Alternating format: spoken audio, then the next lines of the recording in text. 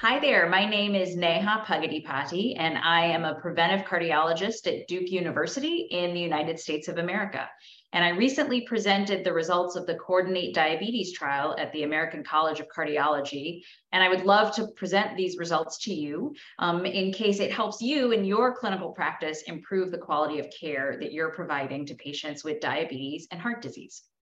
So what we know is that high-intensity statin medications, along with ACE inhibitors and angiotensin receptor blockers, and then the newer anti-hyperglycemic agents with cardiovascular benefit, including SGLT2 inhibitors and GLP-1 receptor agonists.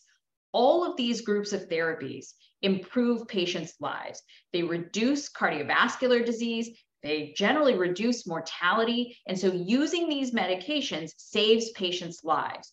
And consequently, the use of these groups of therapies, the high-intensity statins, the ACE inhibitors or angiotensin receptor blockers, and SGLT2 inhibitors and or GLP-1 receptor agonists, the use of all three of these groups of therapies is highly recommended by basically all medical societies and guidelines. And yet what we know is these therapies are generally underused in clinical practice in patients with type 2 diabetes and atherosclerotic cardiovascular disease. And so we set out to try and understand a way that we could fix this. The Coordinate Diabetes trial randomized cardiology clinics in the United States to either an intervention or usual care. And in the usual care arm, they just received the guidelines. But in the intervention arm, they received a multifaceted, meaning multi-part intervention that helped them to improve the quality of care that they gave to their patients with diabetes and atherosclerotic cardiovascular disease.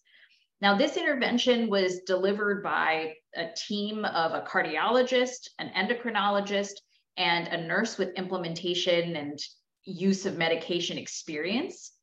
And basically, it had three large ideas. One is that at each cardiology clinic, we helped them to understand what the problems were, what the challenges were in prescribing these three groups of therapies to their patients with diabetes and atherosclerotic cardiovascular disease.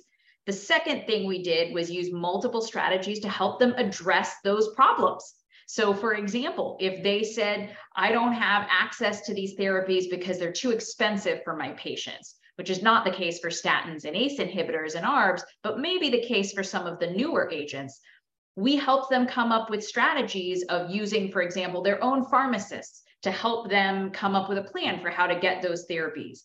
Or if they felt that they didn't have enough familiarity or education about these medications, then we provided them with education through webinars and through lectures and through monthly calls where we went through with them the benefits of these agents and any problems that they might be having and how to prescribe them. And then the third component of the intervention was we gave their data back to them. So if people don't know how they're doing in terms of prescribing evidence-based therapy, then it's hard to improve.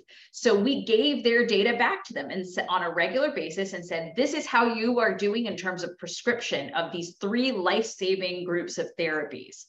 And at the end, which was 6 to 12 months of follow-up for their patients, we looked at the primary outcome of what proportion of patients had been prescribed all three of these groups of therapies. Again, that's high-intensity statins, ACE inhibitors or ARBs, and SGLT2 inhibitors and or GLP-1 receptor agonists. And what we found was that the intervention worked. There was 23.4% more patients were prescribed all three of these groups of therapies in the intervention arm compared with the usual care arm. And each one of those groups of therapies saw an increase in their prescription, especially the SGLT2s and the GLP-1 receptor agonists. And the study was not designed to look for improvements in clinical outcomes like heart attacks and mortality, but we did still see a 21% reduction in the risk of either mortality, MI, stroke, or urgent revascularization. And this was not statistically significant, but it is in line with what we would have expected given the benefits that we know of these agents. And as you can see from the slide, you'll notice that the separation of those curves happened very early on. So if you are able to prescribe these 3 groups of therapies that are all based in good evidence, that are all have very strong recommendations for these patients with type 2 diabetes, you will be saving lives. And this intervention is one way that you can help to improve things in your own clinical practice. So if you're interested in learning more, we do have a website where all of the materials that we used in this trial are available for free.